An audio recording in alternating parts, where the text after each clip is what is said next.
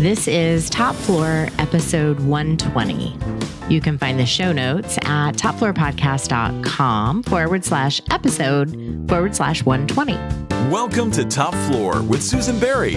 This weekly podcast ride up to the top floor features tangible tips and excellent stories from the experts and characters who elevate hospitality. And now, your host and elevator operator, Susan Berry. Welcome to the show. Naureen Ahmed credits her international childhood with creating the desire for the kind of multicultural environment found in hospitality.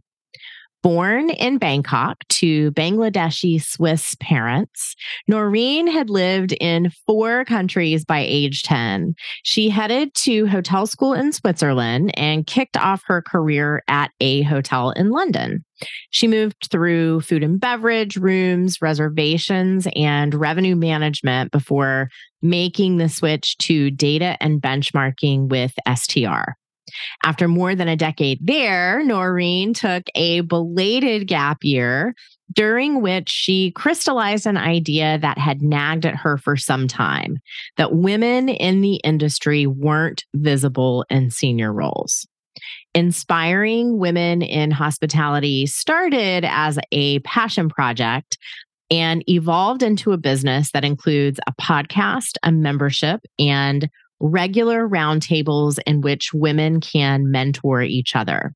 Today, Naureen and I are going to talk about equal representation for women in the hotel business. But before we do, we need to answer the call button. The emergency call button is our hotline for hospitality professionals and other random people off the street who have burning questions.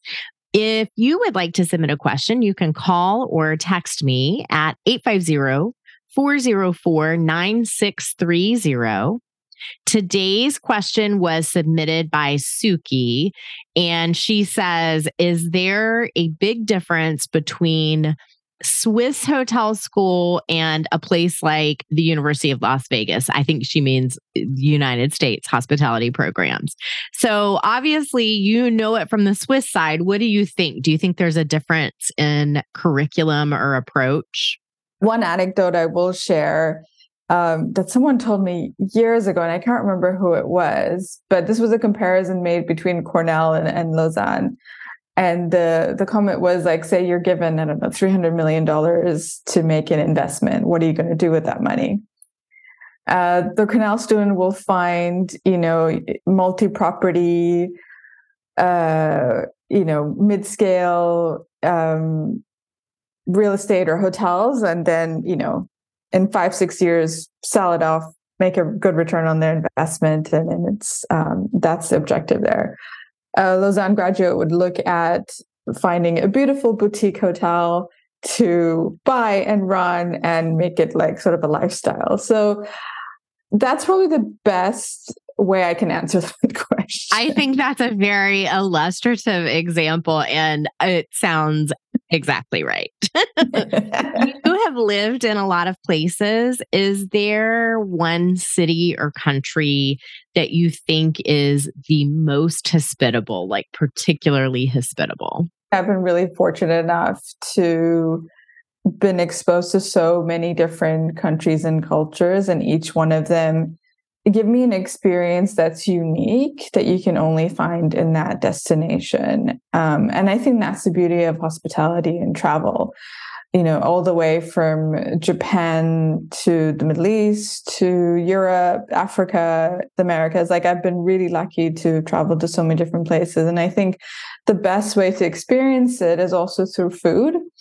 I find food is a great way to understand, how it impacts the culture and how you can understand the lives of people that live there. What experiences in your career made you realize that women weren't represented equally in hotel senior leadership? I think it's from what I just saw, like from, attending conferences, looking at the different organizations within the industry and just not seeing that representation. It's funny, when I was writing that question, I'm like, I mean, her eyeballs, is that the experience that she had, owning a pair of eyeballs? But I didn't know if there was something like, for me, I was a hotel director of sales and marketing for many years. And almost all of my colleagues were women, but every vice president in the company of sales was a man, every single one. So where did the women go? And where did these men come from? Because the people in the field were like 80% women. That was when it started to dawn on me. I think I thought it was like we were post sexism early in my career. And then you look around like, what? Yeah, I mean, even when I was at university, like they would bring guest speakers in and it was mostly men. Like I only remember one woman who came as one of these guest speakers.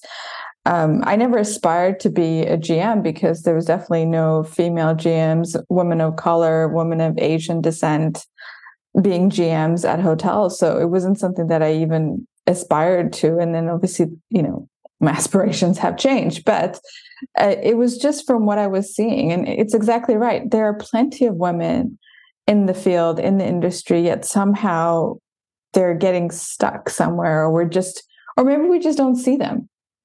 I don't know. So I'm on a mission to find out what's going on. How do you think that working with data at STR informs what you're doing today with inspiring women in hospitality? So I think I would say that my time at STR gave me that opportunity and the privilege to have a very global approach and understanding of the industry, and to be able to be exposed to so many parts of the world, to appreciate that whilst obviously there are differences in different markets and different parts of the world, when it comes to women in the industry, I definitely saw a lot of similarities, right? Having the global exposure at STR definitely helped build my own profile and my own network. And that is what I'm definitely taking away from my time there. And that's what I'm leveraging today to help amplify the voices of women in our industry, and ensuring that both women and men are inspired by the stories that I'm sharing and the work that I'm doing as well.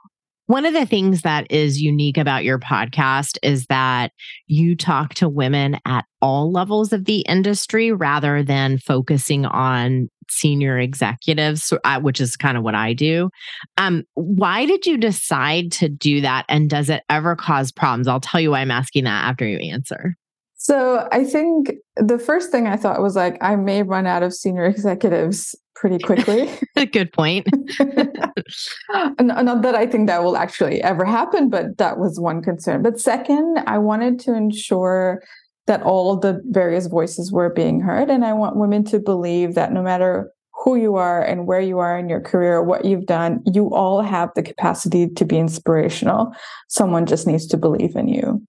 And I think the podcast is like giving them that opportunity for their story to be heard and for them to hear themselves as well, right? Learning to speak about yourselves. Often women are not doing that enough. So this gives an opportunity to reflect on their story, on their journey, and share it with the world. That makes a lot of sense. The reason I asked if it ever caused problems is I just remember coming up and having it hammered into our heads that we were not allowed to speak to the press under any circumstances. And I often wonder if someone who is more junior in their career either doesn't know that, or maybe the rules have changed or whatever. But I'm just curious if it ever, like, I want to ask big picture trend questions on like what's going on with the company and all that. And they're not allowed to answer that kind of stuff. You know what I mean? Yeah, having worked in PR and media myself, I definitely understand where that's coming from. I think what would need to happen in that case from the organization is enough training. I think with proper communication, you can educate anybody as to what they can and cannot say. And of course, you can take a question and answer it in a completely different way. It doesn't have to be the direct response. So, true fact. I find memberships very interesting. I talked to Christine Trippi in episode 118 about the Crown Society, which is her membership for hotel general managers, ops leaders, owners, that kind of thing. You also have a membership. And can you just describe that and talk a little bit about how it works? So as you described in my introduction, I took a very belated gap year in my 40s. But I wanted to do it with a little bit of purpose. So as I had started this passion project, once I left STR, I was able to start, to take it to a whole other level. So it was just the storytelling, but the next step I wanted to do was really bring women together and start talking about their careers and experiences within hospitality. And that's what was the birth of the Inspire Roundtables. Oftentimes what I found was the first time that women were coming together to share their experiences, because these types of conversations unfortunately don't happen as organically as we would like them to happen or in such a structured environment. And, no matter where I went into the world, one of the things that I started noticing, or two things I started noticing, one was a real lack of community, like in an organized fashion, and two was lack of access to mentorship. So that kind of got me thinking about how can I, again, leveraging my global exposure, build an online community, which is what has become now the Inspire community, where we get together once a month, 3 different time zones, and we choose a topic of conversation every single month. We discuss, we go into breakout rooms, we're networking, we're getting to know other women within the industry. And what's interesting is I've already seen women connecting who've been in industry for many years, yet somehow the paths have never crossed. Mm-hmm. And I'm like, this is not okay. So how do we make networking accessible or normalize it? And then the mentorship piece. Now, the mentorship piece that is within the membership is peer-to-peer. So again, going back to the lack of senior leaders, we don't have enough women to mentor everybody else. And those who are around, it's not fair to rely on them to also mentor everybody else. So let's start by mentoring one another, which is why the peer-to-peer concept. So we try and match as much as possible based on years of experience, location, and type of role. And, we can learn from one another, right? We each have experiences that the other one can share. And so we start building that and growing that relationship together so that we can have that continued support all throughout our career. We should not be shy to ask for help, ask for mentorship, ask for guidance, coaching, whatever that may look like. I went through those moments myself and I'd be like, okay, who do I go to? And I just didn't know who to turn to within the industry. In a recent survey, someone who I did not pay to say this said that Top Floor is a must listen for hospitality people, insightful, funny, informative, with amazing guests. Someone else said, I listened to one and now I am becoming addicted. I also did not pay this person. And yet another person called the show an entertaining interview offering tricks, learnings, anecdotes, and heartwarming tales from hoteliers. No money changed hands for that one either. Here's my point. Somebody somewhere likes listening to Top Floor. And if you are not sharing the show with your friends and colleagues, you are really doing them dirty. I truly appreciate every minute you spend listening to Top Floor and would be really thankful if you would follow the show wherever you listen.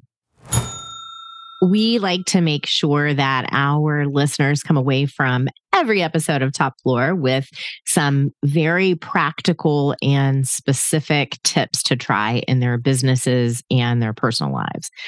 So can you give us, Naureen, a couple of very specific tips for how women can improve their visibility at work? So the first one is knowing what you want. Oftentimes, I would be having a conversation about my career, my progression. And if I didn't know what I want, the conversation just never went anywhere further. Mm-hmm. So know what you want and then ask for it, speak up. And how do you do that? That was probably one of the biggest things that I had to work on through my own career. because I was not speaking up. And perhaps this was my cultural influence growing up in Asia. You're quiet, you're subservient, you're respectful, you don't talk loud. But yeah, that wasn't going to if I wanted to build my career. So I really had to do a lot of work on myself, push myself, speak up, and also voice projection, because I used to talk at a very low register and no one used to be able to hear what I say. Oh, interesting. So even talking more loudly can make a difference. And I don't have a problem with that.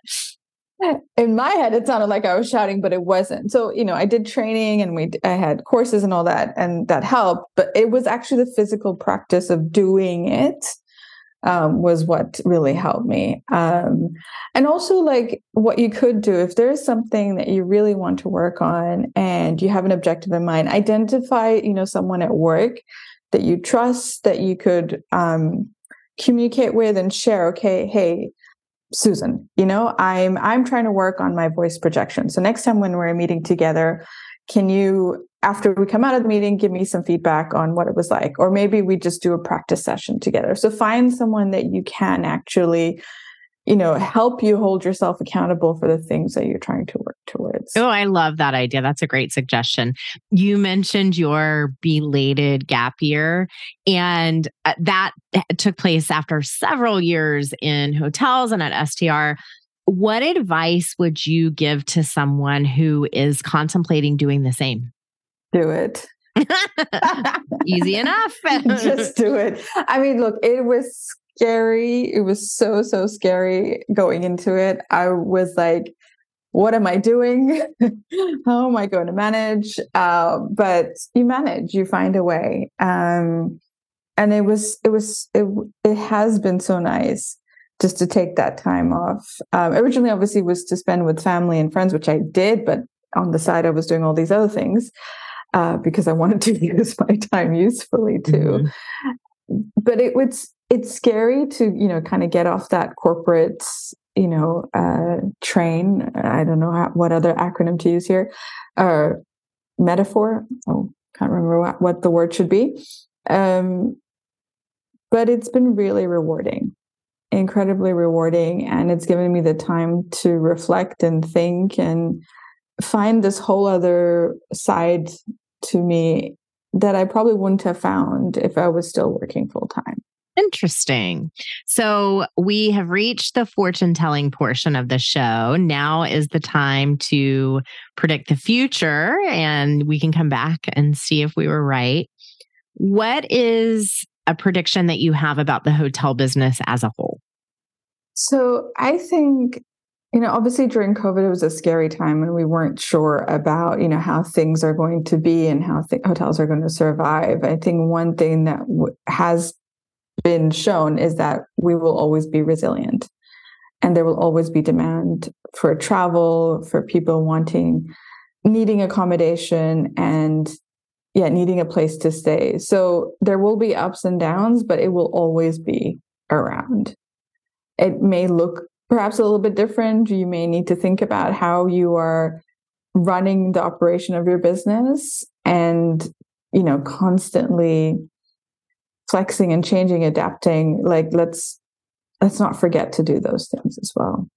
If you could wave a magic wand and create one innovation in our industry, what would it be? Gender balance. Can that be considered innovation? I mean, seems like a little bit backward innovation at this point, but yes, I hear ya. Yeah, that would be my wish. I mean, that is exactly what my wish is for inspiring women in hospitality, getting us to a place of gender balance. In addition to the membership, I want to work with women directly to get them ready for the next role, next position. I want to work with men as well, because obviously they're mostly leaders within the organization. What can they do to ensure they have an inclusive environment, to ensure everyone has equal opportunity, and then eventually working with companies who want to make a change and influence their culture to make it more inclusive. So that's really the vision. Whether you call that, innovation is often, combined with technology. Maybe technology can play a role here, But I think you can also be innovative in the way that you run your business and the way that you attract and retain people within your organization. For my own podcast, I've done over 180 interviews, and I did the math the other day, and it's like 51% of the women I interviewed have gone on to start their own businesses. And I think there's a real missing opportunity there. Interesting. What is next for you, and what's next for your company? I'm trying to connect as many women as possible all across the globe. Working on putting together different workshops and programs, either for the members or even outside the membership as well, really focusing on what we need to do collectively to support the growth of women in leadership within hospitality. And then finally, identifying those companies who also want to bring a change. Okay, folks, before we tell Naureen goodbye, we are going to head down to the loading dock where all of the best stories get told. Going down. Naureen, what is a story you would only tell me on the loading dock? So I thought a lot about this one, and perhaps what I might like to share is my complete naivety when I first arrived in hospitality, and I arrived at hotel school in Switzerland. I'd never worked a day in my life before that. Never had to do my own laundry, never had to cook, nothing. So I can share some mishaps that happened when I first arrived. I put all my clothes in the laundry in the dryer, and my chef pants came out shrunk. Oh, no. I had this massive knife that I was cutting with in the kitchen, managed to cut half my thumb off on the first day in the kitchen. And of course, I'd never opened a bottle of wine, let alone a bottle of champagne. So when I opened my first one, went basically flying through the restaurant. You know, it's supposed to be a quiet pop, not a loud one. I had no idea what cheese was which. I couldn't pronounce any of the French words. So it was just, so the cheese trolley, this is cheese, and this is cheese, and this is cheese, and this is cheese, and this is cheese. Please enjoy. I had no idea. Oh my gosh. Yeah, I was very clueless when I arrived, and I would not do that again. That is wild. Naureen Ahmed, thank you so much for being here. I know our listeners got some great ideas, and I really appreciate you riding up to the top floor. My pleasure. Thank you so much for listening. You can find the show notes at topfloorpodcast.com/episode/120. Jonathan Albano is our editor, producer, and all-around genius. He even wrote and performed our theme song with vocals by Cameron Albano. You can subscribe to Top Floor on Apple Podcasts, Spotify, or wherever you like to listen. And your rating or review will go a long way in helping us give you more of what you like. Thanks for listening to the Top Floor Podcast at www.topfloorpodcast.com. Have a hospitality marketing question? Reach us at 850-404-9630 to be featured in a future episode.